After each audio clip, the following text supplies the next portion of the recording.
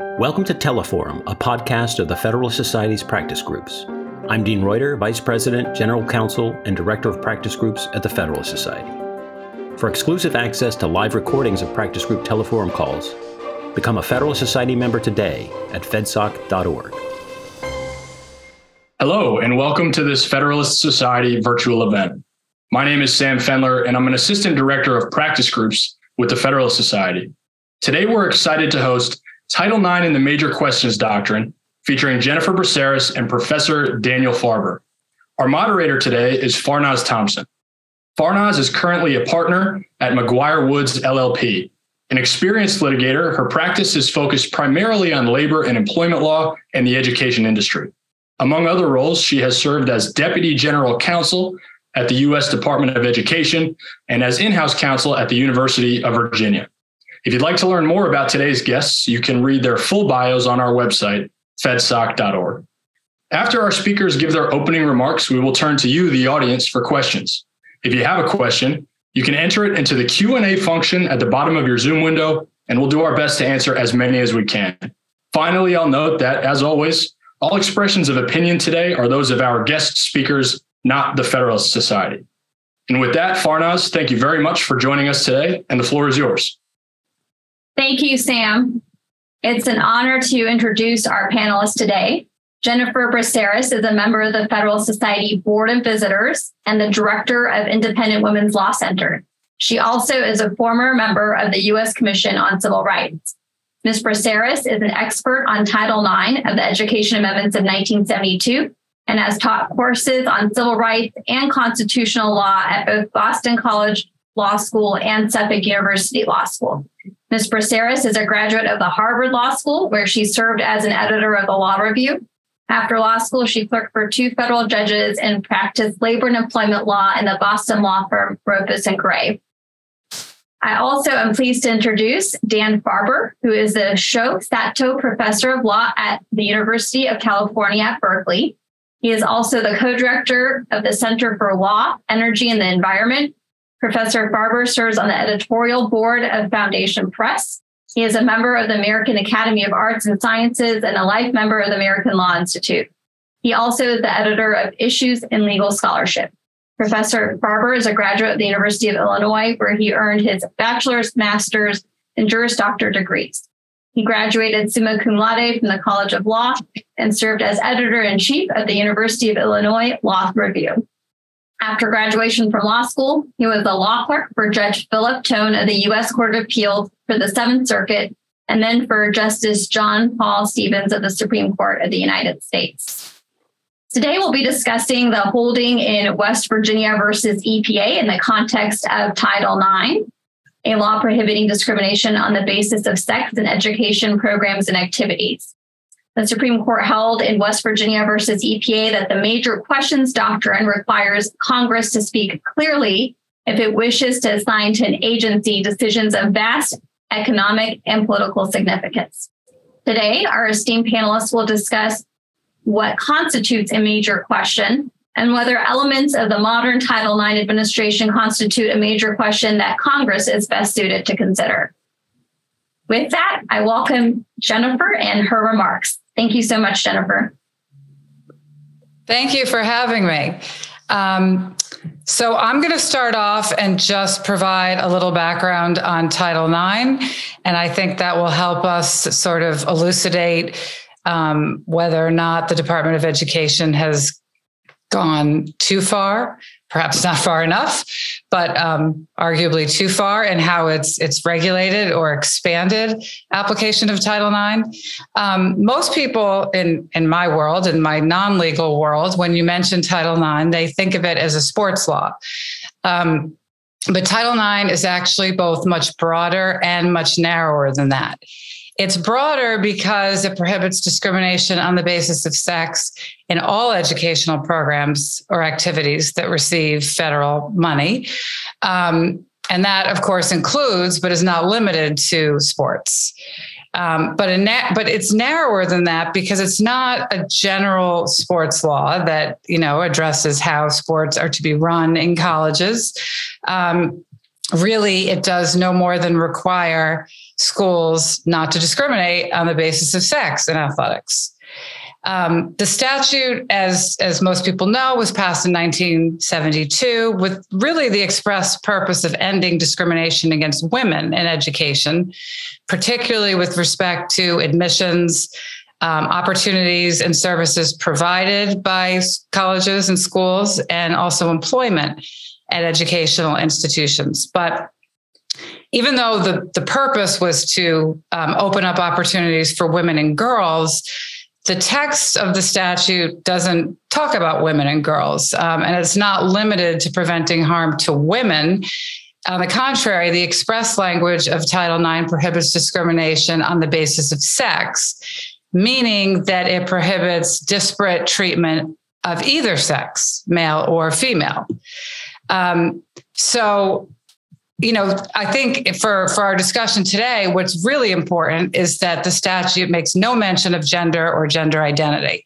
It simply prohibits sex discrimination. Now, Congress is, of course, free to add other categories to Title IX, but to date, it has not done so. And in fact, legislation, including most recently the proposed Equality Act, which would add gender identity to the categories protected by federal civil rights law, has failed to pass Congress. And such proposals have failed actually multiple times. So perhaps because of that, the Department of Education has issued a rule now that redefines sex to include gender identity. That's not the only thing that the rule proposed last summer does. It also redefines sexual harassment law, gets very detailed about what schools, how schools are supposed to adjudicate claims of sexual harassment or assault. I would argue that it guts due process protections for the accused, that it guts free speech on campus, and that it undermines parents' rights in the K through 12 system, and generally just creates a monstrosity of woke mandates on every facet of public and private education, from kindergarten through graduate school, even making schools liable for things that happen, off school grounds and outside the control of the school. So there are a lot of ways that I believe the regulations far exceed the scope of the statute. And sort of legislate major questions that Congress has not weighed in on. But the redefinition of sex to include gender and gender identity is probably the most sweeping way that it does it, as it was basically require every educational institution to allow biological men to self-identify into women's locker rooms, sororities, dorms, and other previously only female-only spaces. And probably what people have heard the most about is it would allow them to self-identify onto women's sports teams. So now, just to be clear, this rule claims that it's not specifically about athletics, and the department says they're going to issue a separate rule dealing with athletics in the near future. I think that's sort of a duplicitous sleight of hand, or a PR stunt, if you will, because the rule that they issued defines sex to include gender identity across the board without exception. Doesn't make an exception for athletics, doesn't make an exception for any aspect of the educational experience. Therefore, it applies to athletics. And I think what they're really going to do, I think they will issue a specific sports-related rule, but it will be really granular in terms of outlining how athletic teams are to incorporate trans-identified biological males, what the testosterone levels have to be. Do they have to defer to the NCAA, to the USA swimming, USA rowing, whatever? It'll get into very, very detailed regulations. And I think the reason that they put off explicitly addressing sports in their proposed regulation was partly to avoid controversy before the midterms, and frankly, partly to avoid maybe having this struck down on separation of powers grounds, or because of the major questions doctrine.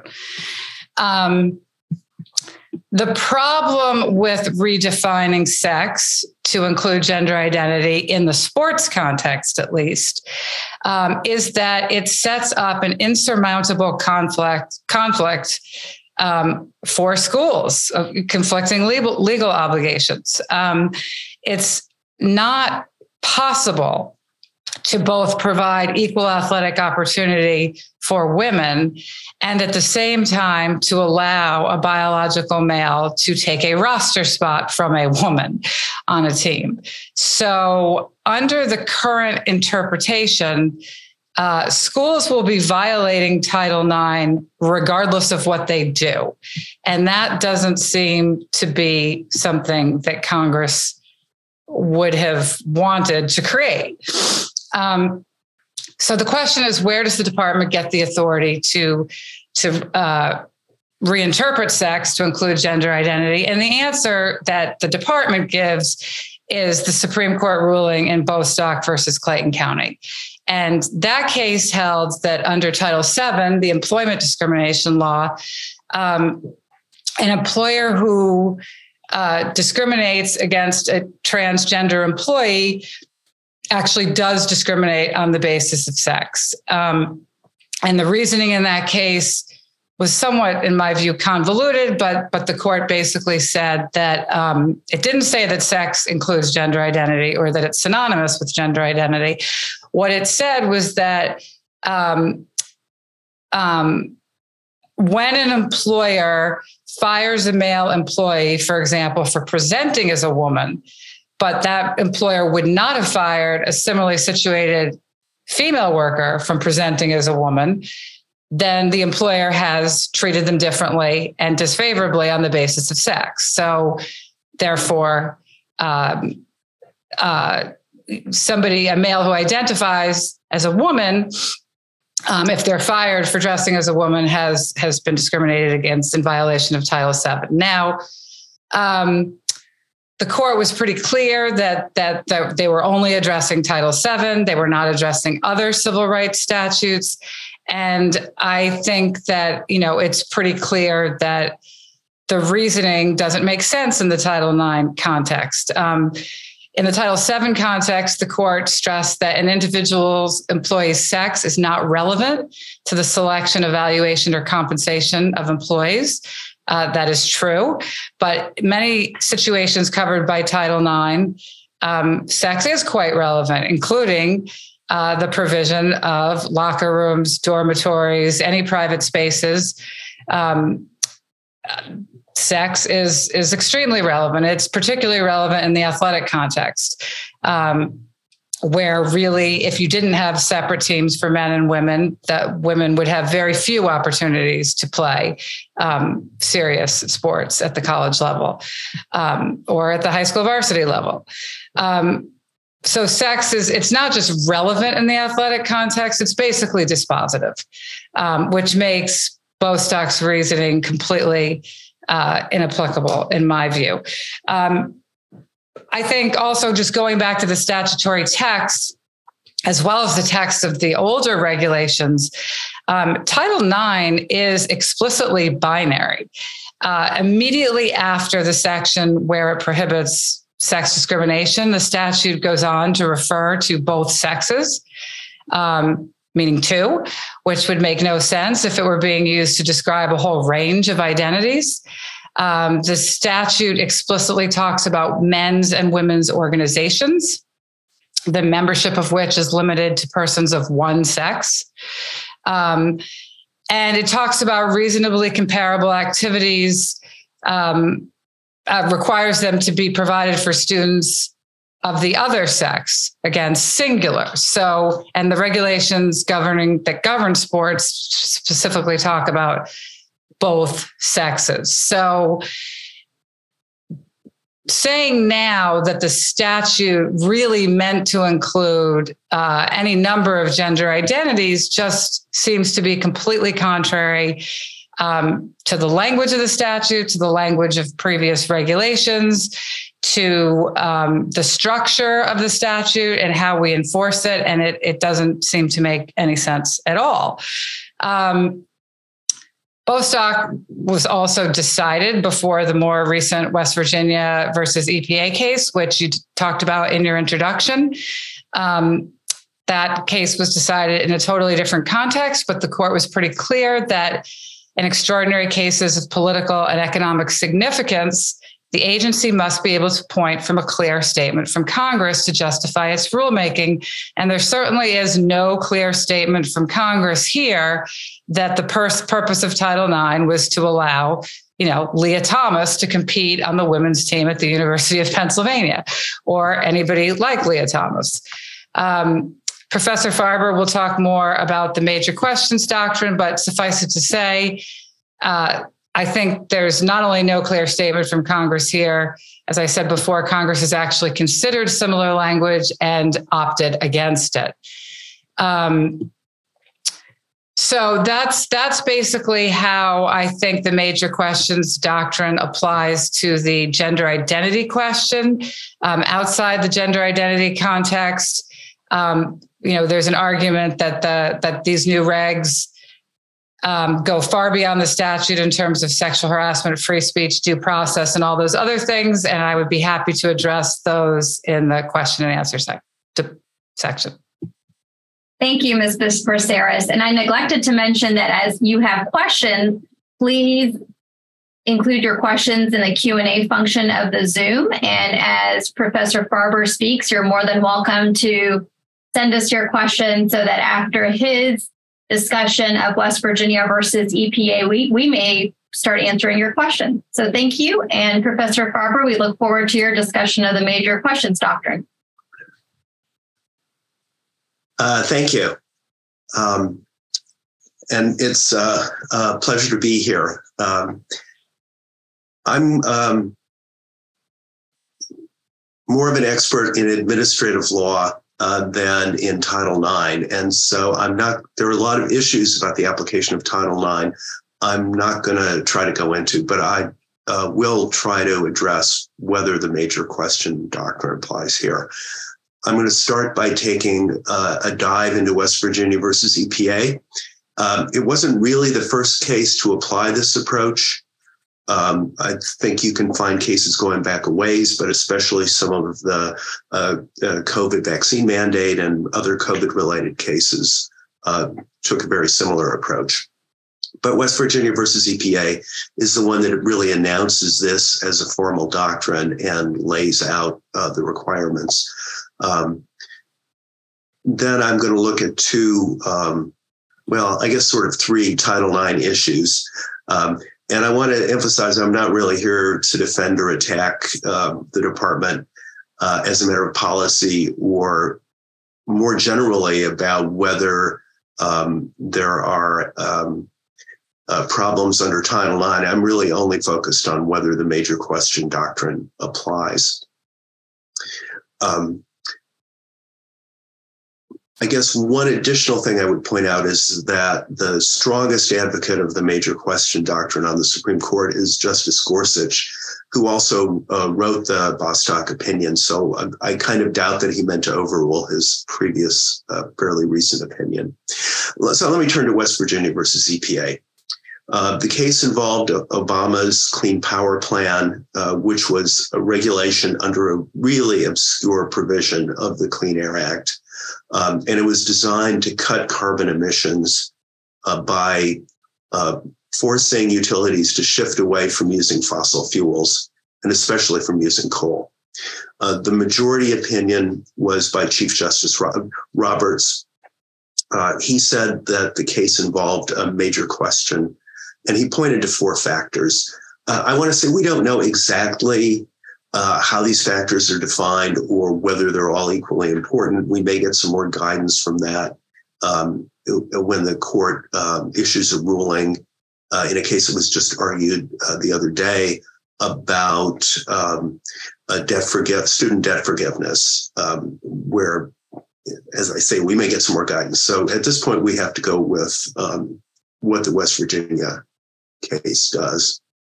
So The first factor is the great economic and political significance of the power claimed by EPA. And the court viewed this as claiming a power to eliminate coal as a source of fossil fuels. The unprecedented nature of the regulation, because it's the kind of regulation EPA was trying to do here, was very different than what it normally does in regulating pollution from power plants or factories or other sources. The obscurity of the provision EPA was invoking, and I want to say this really was, I teach in this area, and this really was an extremely obscure provision until it came up in this setting. And the fact that numerous bills had been introduced into Congress to do something similar. One of them actually passed the House, but they had been ultimately rejected. And I think it's kind of notable that after the one that passed the House failed, Obama said that he had a pen and a phone, and he wasn't going to acquiesce in what Congress had done. Justice Gorsuch wrote a concurrence, which Justices Alito and Thomas joined, and he argued for a similar, but I think more muscular version of the major question doctrine. But that was a concurrence. He didn't necessarily speak for a majority. And my read, which could be disproved wrong as we get more cases, is that Roberts and Justice Kavanaugh may have a more confined vision of the major question doctrine than the three most conservative justices on the court. So let me turn to Title IX and the regulations. And the department says, at least, that it's not defining sex, that it's at least primarily addressing the term discrimination on the basis of sex. So it's on the basis of that's really the critical thing. And that's more or less what the court did in Bostock. We don't know exactly what the proposed regulation will look like. It doesn't seem to me like an issue of great economic significance. The cost implications, maybe there are cost implications that aren't obvious, but most of the regulation, it seems, doesn't raise those questions. And the court has always said economic and political significance. I'm not an expert on Title VII either, although I know more about it than Title IX. But the restrictions on discrimination against students or staff based on sex-based stereotypes or sexual orientation do seem roughly along the lines of protections given employees under Title VII. And I really don't see, I'm not seeing like a huge political pushback against those in the Title VII context. It also doesn't seem shocking that an agency charged with preventing sex discrimination should try to define what on the basis of sex discrimination means. So altogether, putting aside the sports issues and maybe some of the other issues relating to transsexuals, the bulk of the regulation seems like things that are not dramatic, sort of really dramatically likely to get public attention. I don't know that there's a huge amount of public support, for example, for kicking kids out of school if they come out as gay. And it seems to me pretty plausible for the department to do something about that. Or, for example, for punishing conduct by female students for being unladylike, where similar conduct by men might be permissible. I think that the issue of transsexuals in women's sports is more difficult, but I still don't think it fits the four-part test. It has, I think, potentially great political significance, but not necessarily economic significance. It's not, for example, abolishing a whole segment of college sports. Given Bostock, it's not exactly unprecedented. If women's pro teams under Title VII might have to consider hiring transsexual players, I don't think it's a wild leap to say that college teams have to include them. I do think, thinking back in the Title VII context, I think there could be an argument, say, about women's pro teams that sex is a BFOQ, bona fide occupational qualification. And one reason it could be that Jennifer's right about what's going on in the department's thinking, but they may also be thinking that in the women's sports setting, that something along the same lines as the BFOQ exception might be applicable here, given the need to maintain women's sports as a separate sort of category, which the statute, I think, and history clearly recommend. In terms of the sexual harassment rules, which are certainly something of interest to me because they apply to faculty and students and staff at universities, I think one can debate the rules, and there are courts that have raised due process concerns about some of them. But again, I don't see great economic significance to the sexual harassment rules, and they're not as politically salient as transsexuals in sports. Those harassment rules involve procedural changes which don't have the same level of controversy. And the agency has repeatedly taken positions on the issue in the past in the form of dear colleague letters that, for all practical purposes amount to regulations. I really don't think that those are major questions. They may or may not be legally valid otherwise. So I want to repeat again that I'm not necessarily defending these rules in terms of policy or legal validity, but unless major question is just a synonym for really controversial, I have a lot of trouble seeing how the major questions doctrine applies. We're really, I think, into everyday important legal arguments about whether these agency actions are unlawful that involve using the normal legal tools of interpretation of text, structure, and precedent that courts normally use to decide cases. A lot of people both on the left and the right have read West Virginia versus EPA much more broadly, I want to say. I'm probably in a minority in thinking that it's a really important but relatively limited holding. I think many people view West Virginia versus EPA as basically blocking any really hot button regulatory action. Now, liberal commentators just think it's terrible and a license for the court to just impose conservative values wherever it wants to. Conservatives may think that's great, but I think both sides are somewhat victims of their own preconceptions about sort of the court's ideological orientation and how that translates into law. It could well be that this is right and that basically anything that gets enough airtime on Fox News is therefore a major question.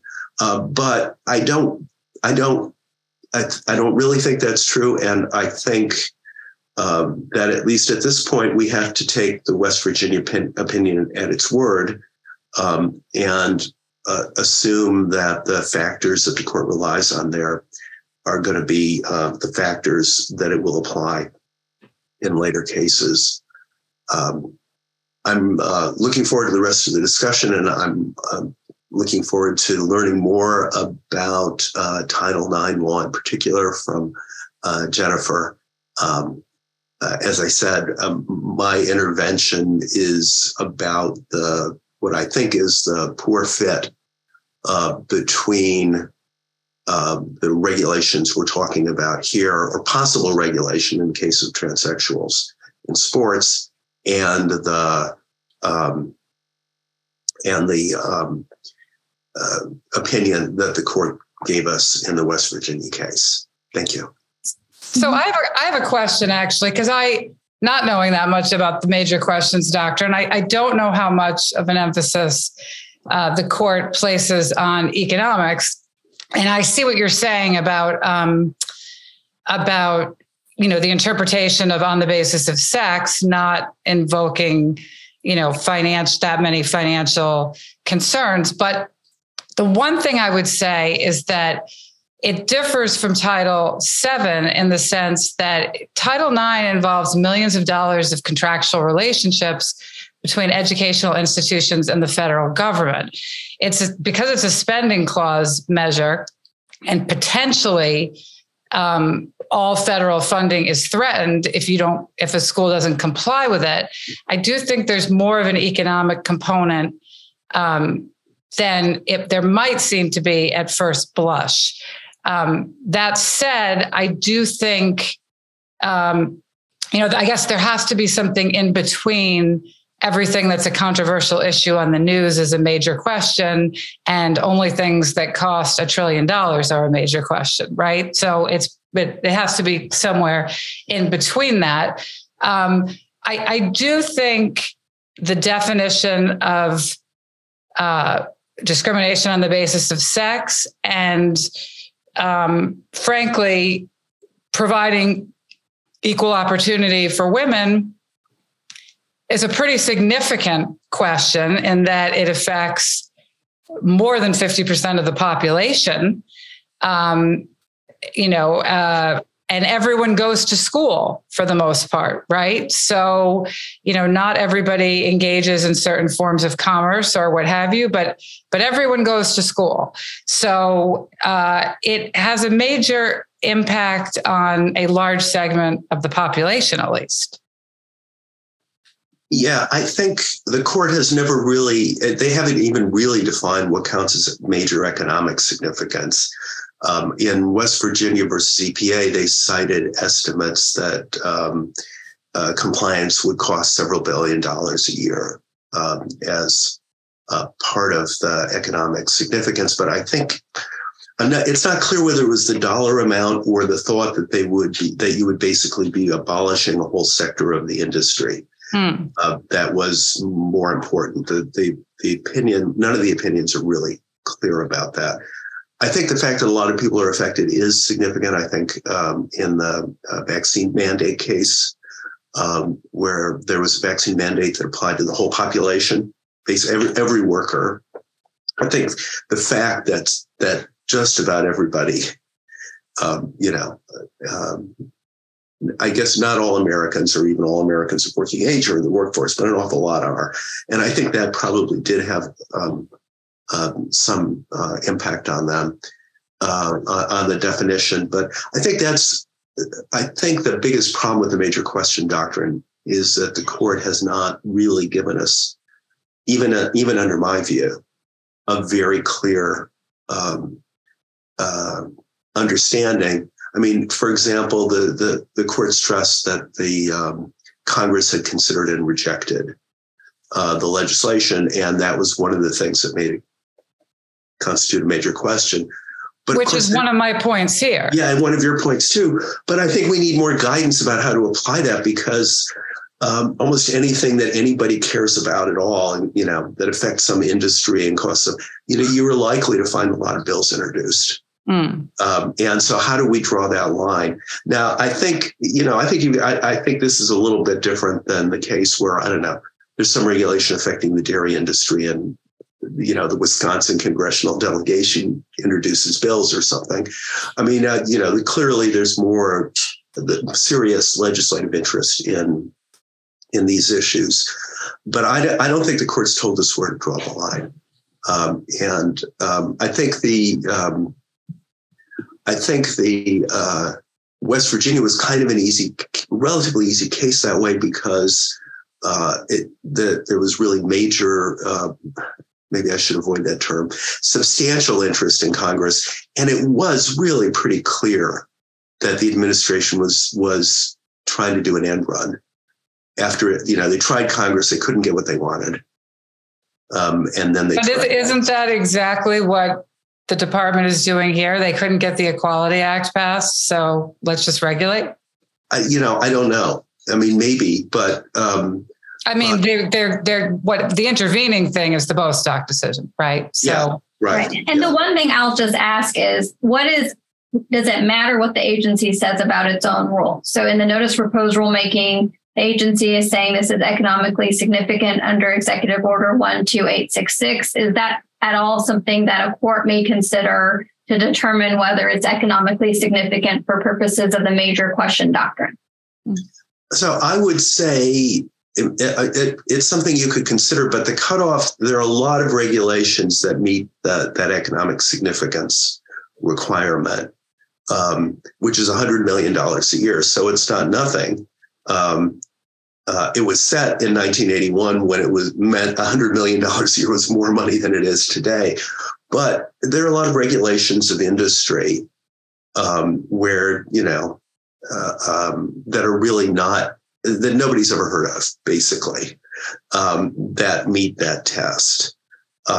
So I think I think if Jennifer is right, that women's sports could collapse as a result of including transsexuals, that I think would be a much better case for major. I think it's important not to be hyperbolic and say that women's sports are going to collapse in their entirety. What is going to happen, and what has already happened, is that male-bodied athletes will take spots from individual women on teams, on the playing field. They'll take lanes in the pool.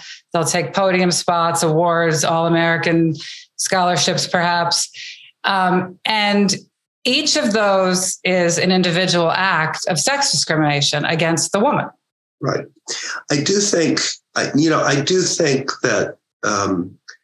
that the sports issue is harder because there are in not that many cases where your muscle mass and bone structure and so forth, differences between genders are relevant. They're not relevant in most educational activities, for example. Right. And the reason we have women's sports is at least because we think those things, and maybe hormone levels in particular, are basically relevant. And that does make it, I think, kind of somewhat a special problem. Mm-hmm. Now, other aspects may be less so, like the locker room issue, for example.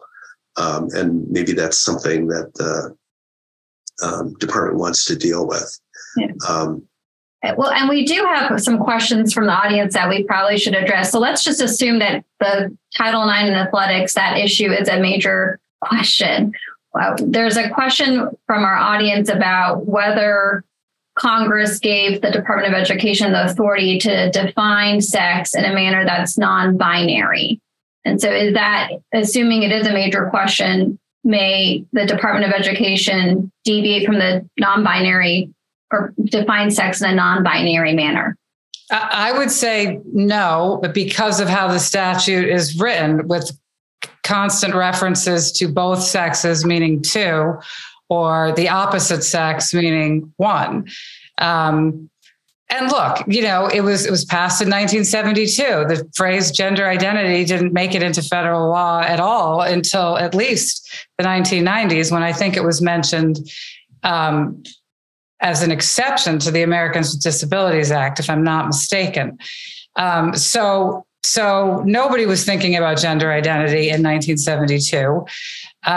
But, it was very clear that the statute was being written to protect disparate treatment of similarly situated students or faculty on the basis of binary sex, biological sex. That's, and Congress can change that. They can amend Title IX to add gender identity and to make it non-binary, to take out the words both and opposite and things like that. I mean, Congress can do that tomorrow if it wants to. It hasn't done that.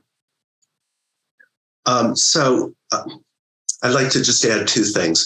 One is I do think that they're on somewhat stronger ground saying that they're defining discrimination on the basis of sex rather than redefining sex. at least that potentially helps them with at least part of the argument. The other thing I would say is I would find Jennifer's argument stronger without Bostock. I think Justice Alito, who dissented in Bostock, was right that Congress in its wildest dreams, if you think they weren't considering gender identity in 1972, they certainly weren't in 1964. Right. When the court, when Congress passed Title VII. But Title VII doesn't use terms like both.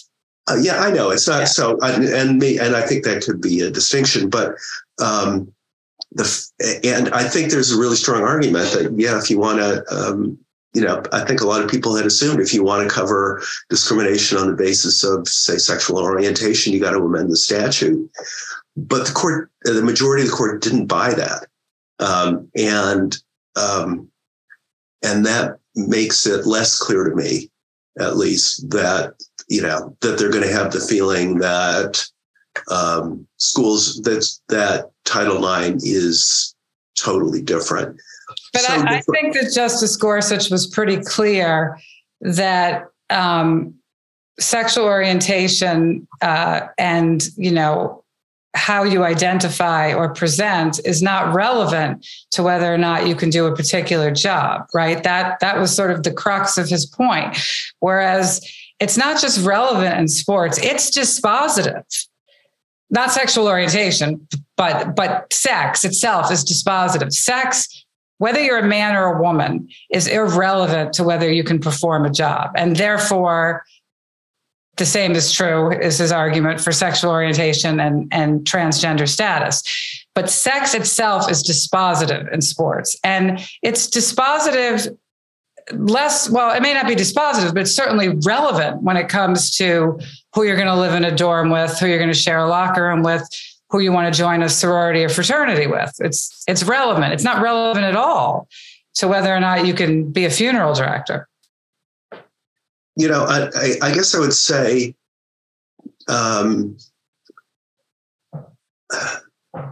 so I guess I would say, at least in some contexts, it seems to me it is irrelevant. After all, Title IX covers a lot of things like harassment, like discrimination in grading or access to courses or other activities. And in many of those settings,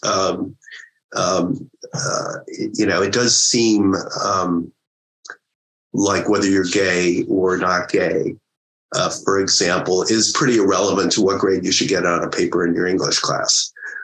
Yeah, of course. And like the example you gave earlier about, if somebody's getting kicked out of school because they come out as gay, but that's not what we're talking about here. We're talking about situations where your biological sex makes a difference.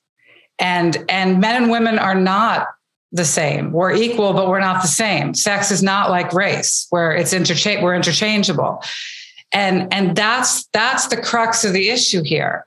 That is the real crux of the issue. And I think the court actually, to be honest with you, I think the court made a big mistake in tying Zarda and Bostock together and discussing sexual orientation and transgender status in the same case, because they're not the same. But the real issue we're talking about is biology, male and female, and whether or not males and females are interchangeable. They are not.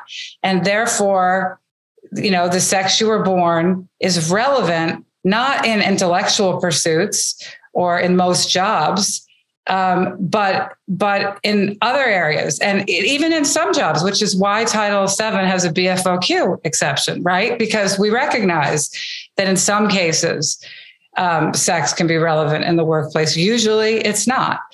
But I'd like to talk about sexual harassment a little bit if we can, because I think what's so interesting about that is, and, I think your average person doesn't realize that there is no federal law prohibiting sexual harassment. Sexual harassment is only unlawful as a species of discrimination.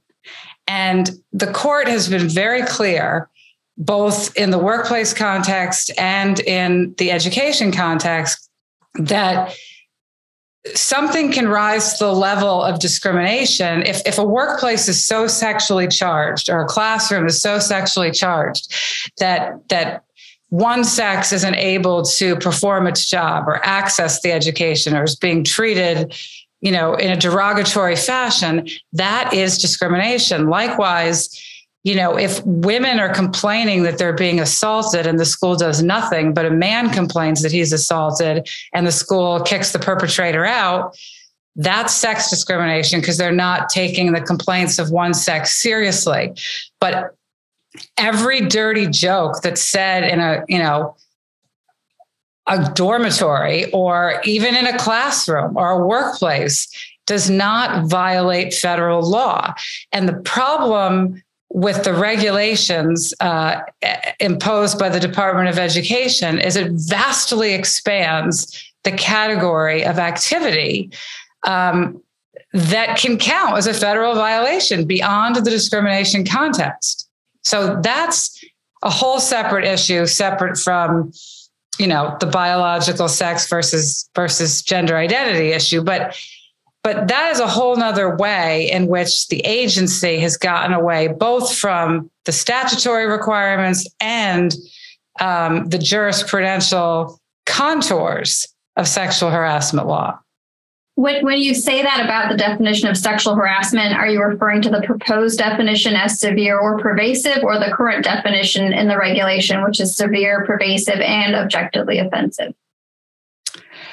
Well, the 2020 regulation codified Supreme Court precedent. So that the 2020 regulation tracked what the court has said about it. But even that isn't enough, in my view, because the court has been clear that one sex has to be treated differently than the other. If I hate to say it because it's bad and it should be punished under state law, but if you have an employer who's sexually harassing everyone in the workplace, male, female, trans, gay, everybody, regardless, right? That's not discrimination. That's just bad behavior. And it might be unlawful under state law and should be, but it is not a violation of Title VII. And the court has always cabined its sexual harassment jurisprudence. It's been so careful to say that sexual harassment can rise to the level of discrimination. It isn't always in and of itself discrimination. And when it's not, it doesn't violate Title VII and it doesn't violate Title IX. But somehow the agencies have decided, anytime an employer or a professor is being a jerk to everybody, they've committed a federal violation. And that's just not true. So we have to, under state law, we have to do 2 hours of sexual harassment training a year. And I just happened to finish mine because it was due April 1st. It's a video, kind of interactive video kind of thing. And of course, the university wasn't claiming that they were only enforcing federal regulations or whatever, but it was an example of how, at least in some quarters, sexual harassment issues are being interpreted in a very broad way. And of course, university can go beyond what federal law of course requires, as long as it doesn't run into the First Amendment. Can and should. Yeah. But I don't think, I think it's true that there's a lot of confusion also, say among administrators about what constitutes sexual harassment and what doesn't. And the reason there's confusion among administrators is because the Department of Education has been telling them for a couple of decades now that every time a professor sleeps with a student, there's been a federal violation. That is not true if it's consensual. I mean, they've turned it into that, but the court has never said that. The law doesn't say it. So there's a lot going on here at the Department of Education that is well beyond the simple, anti-discrimination mandate of Title IX. I mean, Title IX says one thing: don't discriminate on the basis of sex. And then it has a bunch of exceptions, right? for single sex things. So that's all it says. And we've created this labyrinth of mandates over the decades, but in particular with this rule proposed by the Biden administration last year, that, it has its tentacles in every aspect of the educational relationship from kindergarten through graduate school. Yeah. And that's definitely a point to consider. We have quite a few questions on the major questions doctrine and I'd like to just make sure you both get a chance to answer them. So one of the, criticisms of the major questions doctrine is that it will lead to interest groups generating a lot of fuss about a particular issue to elevate them to the point of being a major question. Do you see that as being the case here with some of the issues that you've discussed under Title IX? I guess as the one who's more skeptical about the major question applying, I don't think that's. I think there has obviously been a political effort to elevate these issues, and that is partly, maybe motivated by a desire on the political side to appeal to the Republican base. But I don't think in this case it's necessarily, that the motive is trying to elevate it to a major question. I do think that there is a risk that there will at least be efforts to elevate issues to major question, and that a lot of it will depend on sort of what the media chooses to elevate. For example, Tucker Carlson decides to talk about. And that is one reason why I think the sort of political significance prong is something that the court's going to have to be very careful with. And also true on the other side, right? I mean, I've been talking about, we've been thinking in terms of issues that are controversial with conservatives, but you could imagine liberals in some cases trying to do the same thing and elevate an issue in the hope of having a stronger legal argument. I think mostly people are not that sort of legally calculating, people in the media or politicians, but I wouldn't rule it out. I don't think most people have ever heard of the major questions doctrine, including probably the majority of lawyers. And so I don't think that people are elevating issues or making a big stink about them because they think that it might influence Justice Gorsuch, who they can't pick out of a lineup. I think activists are elevating issues they care about on both sides, right? I think, I want to give them the benefit of the doubt. I think climate activists and defenders of women's sports and pro-lifers and pro-choicers are elevating issues that they feel passionately about and they feel that they can make a difference. I don't think they're playing games with Justice Gorsuch. Well, and you both mentioned Bostock and the court's ruling in Bostock. Do you have thoughts on the 11th Circuit recently upholding the ability of a school to provide sex segregated bathrooms and that discussion of Bostock and the 11th Circuit case? So I think the 11th Circuit opinion was a correct interpretation of Title IX. That the particular case involved a bathroom, but the ruling was not about a bathroom per se. The ruling was about whether or not Title IX prohibits discrimination on the basis of sex or on the basis of gender identity, and whether discrimination on the basis of gender identity is part and parcel of discrimination on the basis of sex. It was a much more theoretical opinion and a statutory interpretation opinion. The court did note that this in particular, this was a school district that had accommodated the transgender students by providing single-use, single-stall private bathrooms.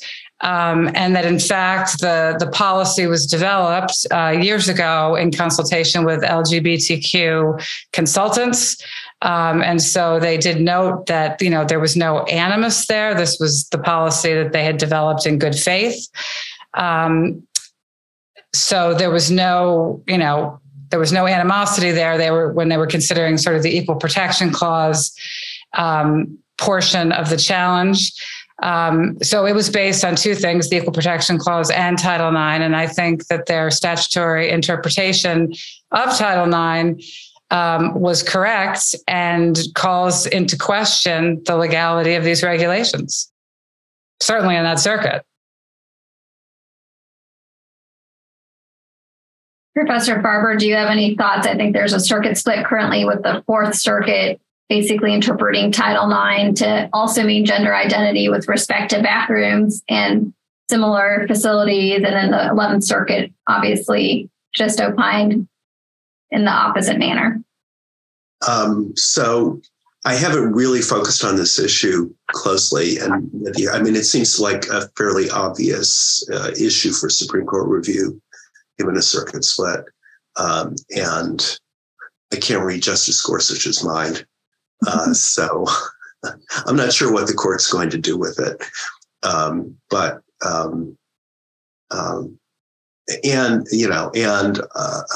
Obviously there are two different statutes. Title IX has its own history and its own language. But given Bostock, I just find it very difficult to know. It seems to me there are a lot of the arguments here that really kind of applied in Bostock too. And regardless of their merits, they didn't win. So I think it's going to be difficult. Maybe the court will try to find some kind of middle ground. I think these are cases that are crying out for a resolution by the Supreme Court. The problem is I don't know whether they'll get there because on the one hand, the more progressive side, I think, is hesitant to appeal to a court that they perceive or to request cert from a court that they perceive as not friendly. But there's another issue, which is that most of these cases, whether it involves sports or free speech issues or otherwise, involve students, right? We're talking about Title IX, so it involves students. And students grow up and they graduate, and these cases take a long time to wind their way through the courts. And the Second Circuit has held, for example, in one of these cases that the girls don't have standing to bring the case because they graduated. So, and I know that may be heard in bonk soon, but the point is that I think there are a lot of procedural and political hurdles to getting this before the court at all. Although it's without Supreme Court resolution, we're going to have a lot of conflicts between state and federal law, conflicts between circuits, conflicts between administrative law and statutory law. So we're going to have a lot of conflicts all over the country on Title IX. And I hope the Supreme Court resolves them.